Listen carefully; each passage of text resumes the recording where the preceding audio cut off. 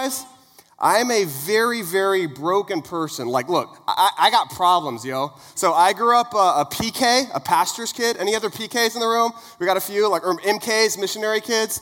See, and you know that whenever you're a PK or some of your friends were PKs, or maybe you knew somebody and maybe you guys know this, that really there's only two trajectories that you go whenever you're a PK. Either you yourself end up as a pastor or like a missionary or heavily involved in ministry, or you end up in jail. There's really nothing in between. And look, I don't look good in orange, so here we are, right? Here we are.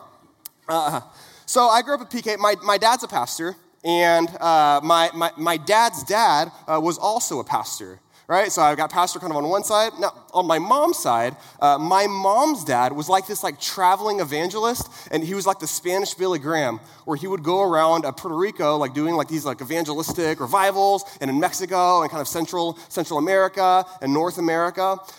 So through his ministry, God was saving a lot of people, including members of the Puerto Rican mob. True story.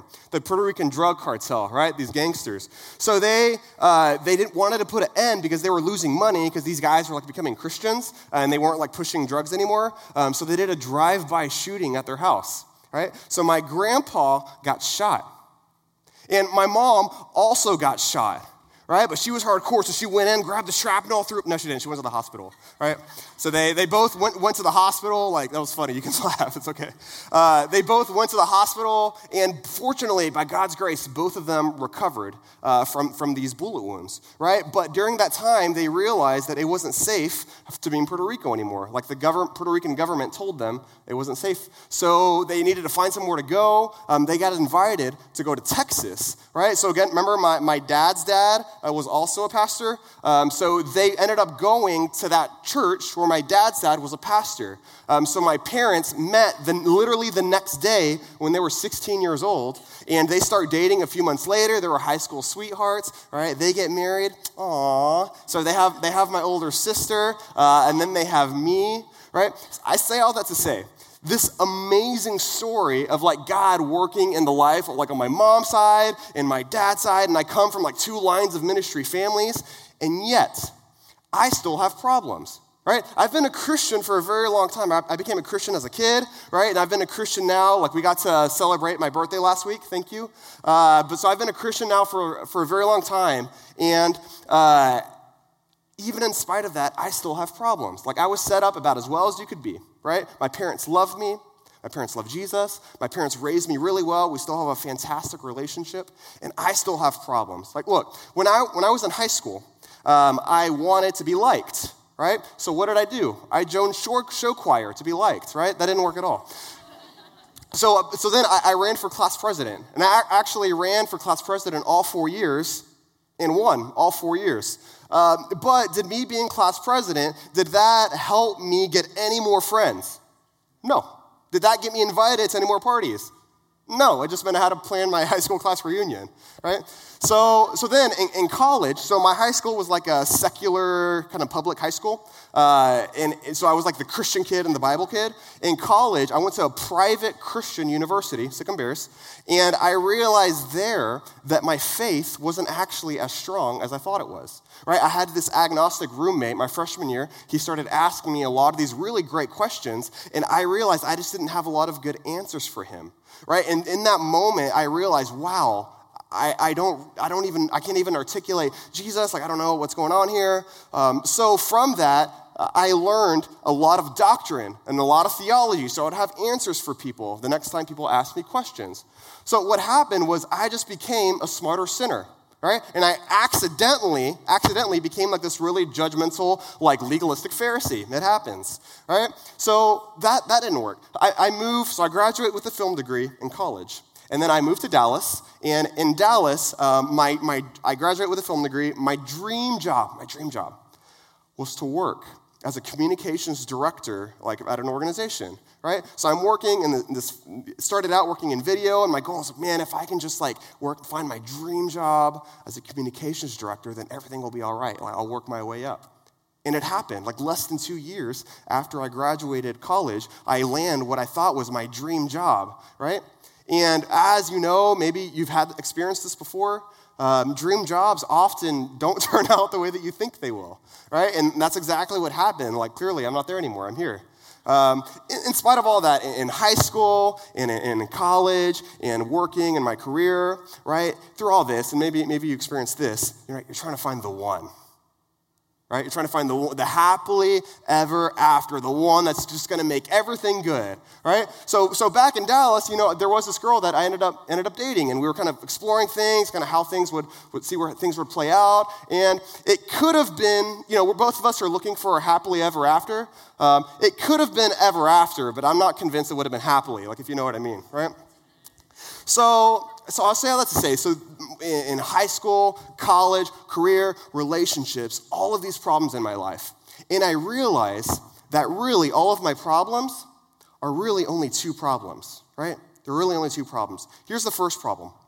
I can't solve all of my problems no matter how hard I try. I can't solve all of my problems no matter how hard I try. And number two, I get upset that I can't solve all of my problems no matter how hard I try, right? So this is like, one, I can't solve all of my problems no matter how hard I try. Two, I get upset that I can't solve all of my problems no matter how hard I try. So like, it's kind of me trying to solve my problems. It's kind of like this. When I was a senior in high school, I worked at the YMCA. And so it was a really fun job. I got to work with kids. And there was this 6-year-old kid, like cool kid, kind of sandy blonde hair, athletic, this 6-year-old kid named Gavin. And Gavin was playing out in the playground. And then he comes back as he's playing and says, like, Mr. Isaac, I chocolated my pants, right? So, dude, I'm like, dude, go to the bathroom, go clean up, like, go take care of that. So he goes to the bathroom and cleans up, and I go in to check in on him, see how he's doing. And I walk in, and it looked and it smelled like Willy Wonka's chocolate factory, just like hitting me in the face. Right? There was chocolate on the walls, chocolate on the floor, chocolate on the white throne, right? Like it was disgusting. And that's me trying to solve my problems, is I just make things messier. Like I try and I try and I try and I try to solve my problems, and things are happening, and I try to find solutions for them, and I inevitably, oftentimes, just make things worse, right? So to quote the great songwriter Julia Michaels, she says this, "'Cause I got issues."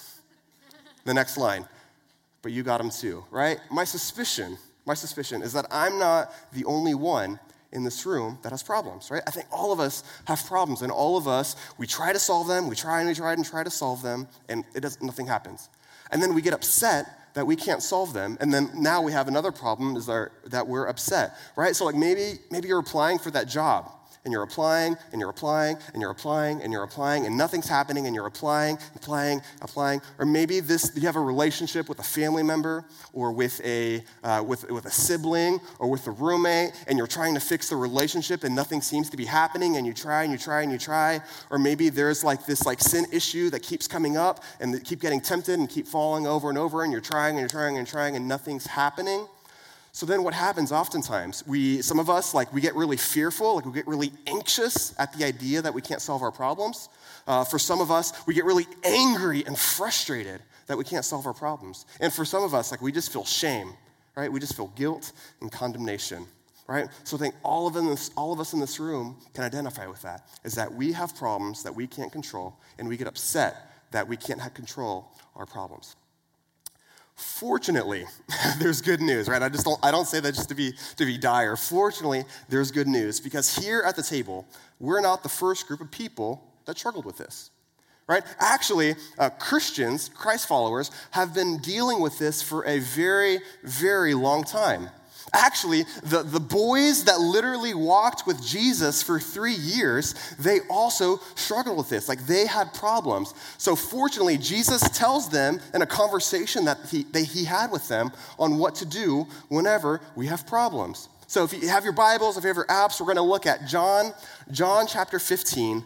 John chapter 15, where the author of the Gospel of John, records a conversation that Jesus had with the dudes that were following with him for 3 years, his disciples. So let's jump in. John chapter 15, verse 1. He says this, "I am the true vine, and my Father is the vine dresser." All right, so we have to stop right there, because I think for a lot of us, and this happens a lot of times in the New Testament, Is anybody here a farmer? No? No? Okay, anybody like trying to get with a farmer on Farmers Only? No? Okay.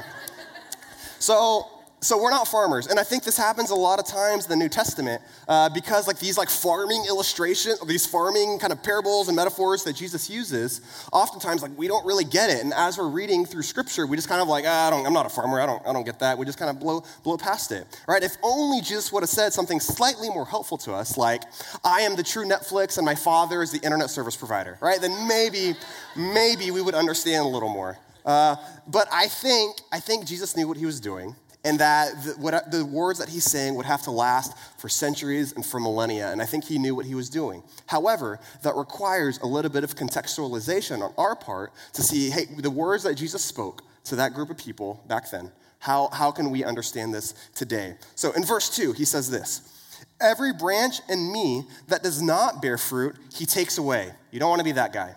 And every branch that does bear fruit, he blesses that it may bear more fruit. But it doesn't say blesses, does it? No, it doesn't. We want it to say blesses, right? We want it, like we see fruit in our lives and we want God to bless this fruit, right? It only makes sense, but that's not what Jesus says. He says that he prunes. Every branch that does bear fruit, he prunes that it may bear more fruit. And for those of us that have been following Jesus, this is one of the most painful verses in the Bible. Let's say that you were in a relationship, right? And you thought the relationship was going really well, that God was blessing it, and you saw a lot of fruit in that relationship. And then God pruned it. And we get upset. So like, see, sometimes we call it a problem, but God may call it pruning. Right? We see this thing that's like really helpful in our lives that we think God is blessing, and then he stops. And we get upset about that. So that's a whole another sermon for another day. But that's part of the reason why we struggle maintaining this healthy perspective of this pruning season of fruit in our life.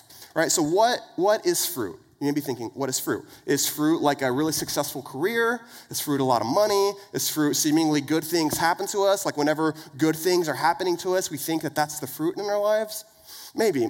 But I think the most helpful way to think through fruit is what the Apostle Paul recorded in his letter to the church in Galatia, where he gave, I think, what is a really helpful way to think through what fruit is. So you don't have to turn there, but look on the screen. It's in Galatians chapter 5, verse 22 through 23, where he says this. But the fruit of the Spirit is love, joy, peace, patience, kindness, goodness, faithfulness, gentleness, and self-control. So as we think through fruit in our lives, I think this is the most helpful way to think through it, is looking at our lives and seeing, do I see love in my life? Do I see joy? Do I see peace? Do I see patience? Do I see kindness? Do I see goodness, faithfulness, gentleness, self-control? This is such a fantastic metric for seeing, do I have fruit in my life? Do I see these things evident in my life? Am I a part of the branch that Jesus is a part of, right? So we see this fruit in our lives, and then we think that maybe we do see this fruit in our life, and then we think that it's this fruit that actually gets us in good standing before God, right? We think that, well, I'm a very loving person. I'm a very self-controlled person. I'm a very gentle person. Like Jesus, you should be patting me on the back because I can present myself clean before you because of this good fruit in my life. But that's not what Jesus says. In verse 3, he says this. He says, already you are clean because of the good works that you do? No, because of the fruit that's in your life? No, he says this, already you are clean because of the word that I've spoken to you. Friends, look, Jesus makes us clean. Jesus makes us clean. It's not this fruit in our lives that we see that makes us clean. It's Jesus that makes us clean. But oftentimes, whenever we see that we don't have this fruit in our life, we just kind of feel it, like we don't have this fruit in our life, then we have a tendency to avoid Jesus, right? Because if you think you've offended somebody, you have a tendency to avoid them, right? And for anybody who's gone through a breakup knows this. Or maybe like a bad friendship that didn't work out, or a family member, right? Like if you feel like you've offended somebody, you tend to avoid. So us trying to be clean before we go to Jesus is like trying to be clean before you take a shower, right? It just doesn't really make sense, right? Like you go to the shower to be clean. And likewise, we go to Jesus to be clean. And then we get to pretty much like the core of this passage here in verse 4, where he says this: "Abide in me, and I in you, as the branch cannot bear fruit by itself unless it abides in the vine, and neither can you unless you abide in me." Right? Jesus introduces this word called abide. And abide it's not really a religious term, right? It's not really exclusive to Jesus.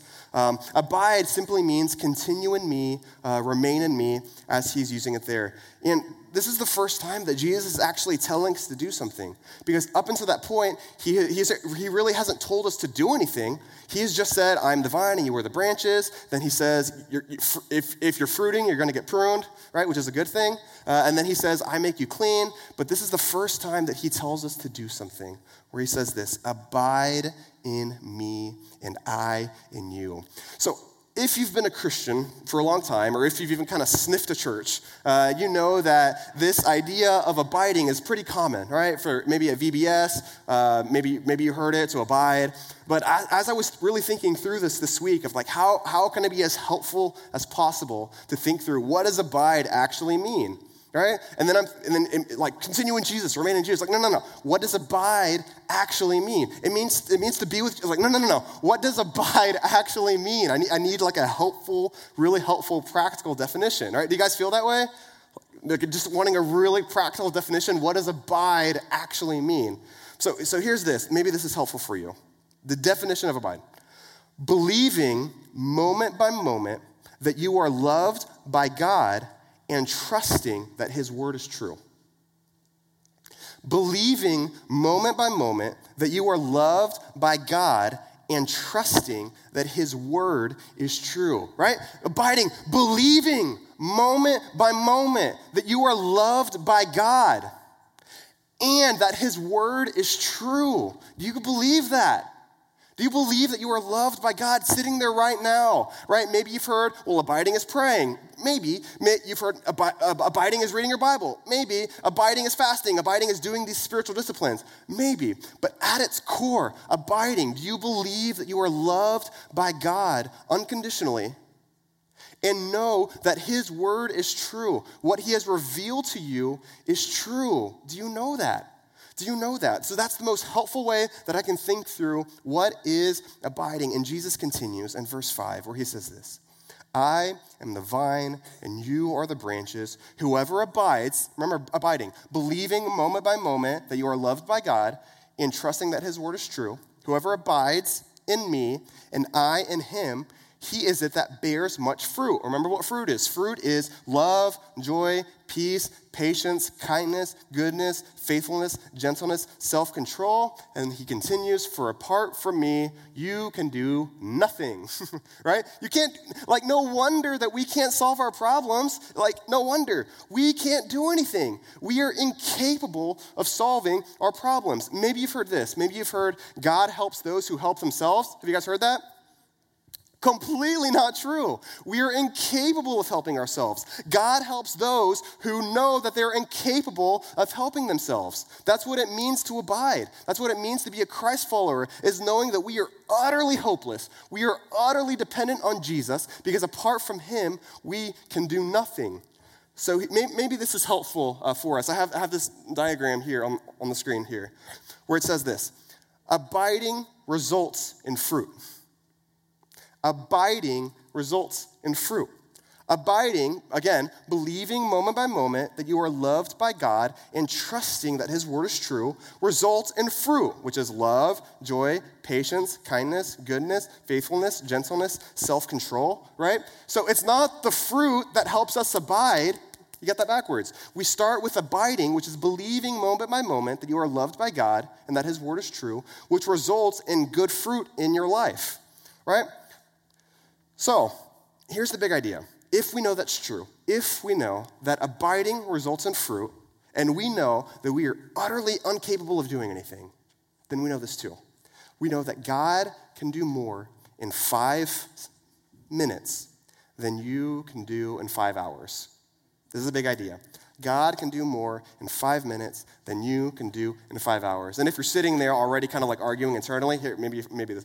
God can do more in 5 seconds than you can do in 5 years. How about this? God can do more in 5 milliseconds that you can do in 5 lifetimes. But for the sake of, I'm just going to say this. God can do more in 5 minutes than you can do in 5 hours. You get it, fill in the blank as you wish, but we'll go with this for now. God can do more in 5 minutes than you can do in 5 hours. You may be wondering what this is. So this is grapes. And you may be wondering why some of them are picked off. It has no spiritual implication. It is, I was hungry. These are really good grapes. Look, we want grapes in our life, do we not? We want fruit. We want fruit. But look, no God, no grapes. No God, no grapes. Like, if you don't abide, if we're not abiding, which is believing moment by moment that you are loved by God and knowing that his word is true, we are incapable of producing any good fruit. Like, we have to go to God to produce any good fruit in our life. One more. So he says, so like no attempt to bear fruit outside of Jesus is going to work. But what we do it sometimes. We do it sometimes. Here, and this is what happens whenever we try to produce fruit in our life or try to do stuff without Jesus. Here's what happens. Let's think through work, for example. So we have not abiding and we have abiding. Okay? Not abiding and abiding. So what happens whenever we think through work? And for work, I'm defining as like maybe your job or maybe just like adulting. Isn't adulting hard? Can we just like, adulting's hard, right? So I'm going to put that in the work category because it is definitely work. Tax season's coming up. I think I just got my W-2. So work, maybe like a problem that you have with somebody, like beef that you have, and it takes like effort. Maybe that's how I'm going to define work. Anything that takes effort, right? So it's like the opposite of like Netflix binging, right? It's things that take effort in your life, right? So this is what happens when we don't abide. Look, we're stressed and we're busy. When you're not abiding, this is what happens. We're stressed and we're busy, right? We're busy and stressed. And you like I could just stop talking about this right now. You already get it, right? But I'm not. I'll talk about it for a few seconds. So right, because you've experienced this in your work, right? You just go. You're stressed. You're busy. Like, I talk to some of you guys, and you're like, how's life? Oh my gosh, it's crazy right now. I'm so busy. Oh my gosh, I can't remember the last time that I slept. I think it was Thursday, right? Like, we're just so busy. We're so busy and we're stressed. But look what happens when we're abiding. Look. It says this. It says that we have fruitful productivity. It's not necessarily work that's bad. It's not effort that's bad. Actually, work was given before sin entered into the world. God told Adam to work the garden. That's work. But it's a good thing. Work is a good thing. But whenever we don't abide, this good thing ends up becoming corrupted in our own souls. So we don't view work as fruitful productivity. We view it as being busy and being stressed. And here's the difference between being on the right side of the column versus the left. It's just abiding, believing moment by moment that you are loved by God and knowing that his word is true. So it ends up being exactly the same. It's not necessarily that our schedules are different. It's just that now we're abiding, so we're not busy and stressed anymore. Now we can have fruitful productivity. Well, what about rest, right? What about rest? What about play? What about that? Well, if we're not abiding, rest ends up being we're bored and we're apathetic. We're bored and we're apathetic, right? So maybe you've experienced this to where like you're just chilling, but then you just get bored, and then you're trying to find purpose in life and nothing seems to fill that void. And you just try to find these cheap thrills. You keep going out, trying to do stuff. You go out like, well, maybe I'll try this thing, and I'll try this thing. And you're constantly busy, and you can't really like sit still, right? Is it because you're bored and apathetic, right? And you're just trying to find something to fill that. But what would happen in our rest if we were abiding? It would look like this. We would have soul-filling rest and peace. We would have soul-filling rest and peace. So we could just sit still and know, without accomplishing anything, that God is filling our soul because we are unconditionally loved by God and we know that his word is true. right? So that's what it looks like in work and in rest, what happens when we don't abide and what happens whenever we abide. Jesus continues in verse 6. He says, if anyone does not abide in me, he is thrown away like a branch and withers, and the branches are gathered, thrown into the fire and burned. Again, you don't want to be that guy. Verse 7, if you abide in me and my words abide in you, this is awesome. Like, this is amazing what he says right here. This is so cool. He says, if you abide in me and my words abide in you. Do you see how cool this is, what he's about to say? Like, this is so cool. Look. He says, if you abide in me and my words abide in you, ask whatever you wish, right? This is amazing, and it will be done for you. And Jesus isn't some genie that we're like, give me my 3 wishes, yo. He's saying, look, I want to give you fruit. The love, the goodness, the self-control, the gentleness, I want to give it to you. Ask me. Ask me for it. I want to give it to you, right? If you abide in me and my words abide in you, ask whatever you wish and it will be done for you. Again, the big idea. God can do more in 5 minutes than you can do in 5 hours. God can do more in 5 milliseconds, whatever you want to fill in there. God can do more in 5 minutes than you can do in 5 hours. We spend hours and hours and hours and hours and days and years trying to solve our problems, do we not? We do. And here's what Jesus is saying, right? He says, abide. God can do more in 5 minutes than you can do in 5 hours. Now, what are we to do in light of that, right? If we know that it's true that God can do more in 5 minutes than we can do in 5 hours, what do we do, right? How does this impact us tomorrow when we go to work, right? How does this impact us whenever we're sitting at the dinner table? Wait, who am I talking to? How does it impact us when you're driving in your car after you went through Chick-fil-A drive-thru, right? How does it impact us? Can you do this with me? We're gonna do some exercise together, all right? Pause, do this. Pause and abide. Pause and abide, right? Whenever you're going through life and you have no idea what to do, pause and abide. Whenever your problems seem huge and ginormous and you don't even know what to do, pause and abide, right? Whenever you're just bored. Oh my gosh, I'm so bored right now. Maybe I'm going to go do this one thing. I know it may not be good for me, but I'm going to go do it anyway because I'm so bored right now. Pause and abide, right? Whenever you're about to knock someone on their ever-loving, like, oh my gosh, you're making me so mad right now. Pause and abide, right? Pause and abide, right? So here's this. Oh, the reason I like this posture right here, so pause, because it looks like, you know those like old school, I don't know, do they do this on Netflix when you pause, like put the 2 things on the screen, like this?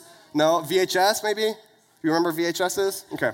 So pause, like the pause symbol, and abide. And the reason I like this posture for abide is because you really can't do anything other than maybe hold a small television.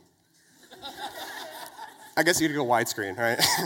If you want to, maybe you want to abide like this, like that's okay. There's no right or wrong. But you really can't do much when you're standing like this.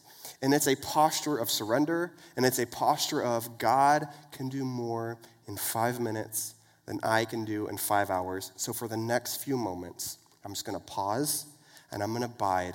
And as I'm abiding, I'm saying, God, I know that you love me unconditionally, and I know that your word is true. Help produce fruit in my life so that I can continue moving forward, right? So here's probably the most practical thing that I can tell you guys. I would encourage you to pause and abide 1 more time a day than you already do. Pause and abide 1 more time a day than you already do. And the reason I say that like that is because for some of us, we grew up in church, right? And we're like really, really good with our spiritual disciplines. And maybe like we've incorporated this quiet time maybe, or maybe you've heard it called the daily devotional. And we've gotten like really consistent at it, which is great. My encouragement, if that's you, if doing a quiet time or a daily devotional is something that you're already doing, my encouragement to you would be, are you pausing and abiding? Are you using that time to know and believe moment by moment that you are loved by God and know that his word is true? Or are you using that time to feel like you're doing a good thing and maybe learn some scripture, right? Scripture is great. That's the part of the knowing God's word is true. Like, we love the Bible, we do. But the reason we love the Bible is not because of the Bible. It's because it testifies about Jesus, right? Knowing Jesus is the goal. So in our quiet times, my encouragement is that we would be nourished and filled as we're pausing and abiding. Now, maybe that's not you. Maybe you're not someone that regularly practices a daily devotional or a quiet time. So for you, I would say, hey, do you have time where you could pause and abide? Do you have time where you could pause and abide? And when is it going to be? My encouragement would be daily. Pause and abide one more time a day than you already do. So if you don't do it at all, cool. When's one time a day that you can do it, right? Maybe in the morning, maybe in the afternoon, maybe at lunch, maybe it's at night. What's a great time that you can pause and abide, right? And as you're kind of building that rhythm and you're thinking through some more like, hey, well, now I'm pausing and abiding, but are there some other things that I can incorporate? I think I got the pausing and abiding down. Absolutely. Like your life group would love to talk to you about that. Your life group leader, us on staff, right? Some of our coaches, like, we would love to talk to you about what could a pausing and abiding time look like. Now, let's say that you're someone that already regularly practices this, then man, my encouragement to you would be, what's another time of day where you could pause and abide? Maybe it's the drive home from work as you're driving home, right? And kind of redeeming some of that time in the car to where you can just reflect for a few moments. God, I know that I'm unconditionally loved without having to do anything. And I know that your word is true. So please help me produce fruit in my life. And you're kind of reflecting on your day, thinking through some of the things that you said, some of the actions, seeing if God is showing you or revealing anything to you in those moments, right? Or maybe you already do that, right? Cool. What's another time of day? Maybe it's a third time or a fourth time or a fifth time. Because look, pausing and abiding is amazing because it basically is the core of what Jesus is saying. He's saying, remain in me, continue in me, and I will give you fruit. All right, and I will give you fruit. So this is my pausing and abiding kind of the last few days. So I've been prepping and thinking through a lot this, and God's really been convicting me about this, and I'm really trying to incorporate some pausing and abiding like into my own life. So Thursday, I had like a super busy week, and I just trying to get everything ready for the table, and we launched last week, and I got to meet with some people and had some meetings with some other stuff coming up. So I'm like working late in the office Thursday. Then after that, then I'm going, and I had a one-on-one with a buddy, so we meet up, except the Chick-fil-A where we were going to, like, had this really school fundraiser, so we had to like change spots, so we did, and we got caught up, and it was awesome. And then after that, I went to a dinner, like a pre-scheduled dinner with some friends, and I'm just like going, and then I get home, and then I'm thinking, oh my gosh, I didn't get everything done. I'm kind of stressed, and then I'm not feeling good, kind of about my productivity. I wasn't productive enough, and then I go home, and my roommate is about to watch an episode of Survivor, my favorite show, and so he's there, and he's about to watch it, and now I have an option. I got to keep working, got to keep grinding, got to get stuff done, but I feel God telling me, Isaac, bro, what are you about to talk about on Tuesday?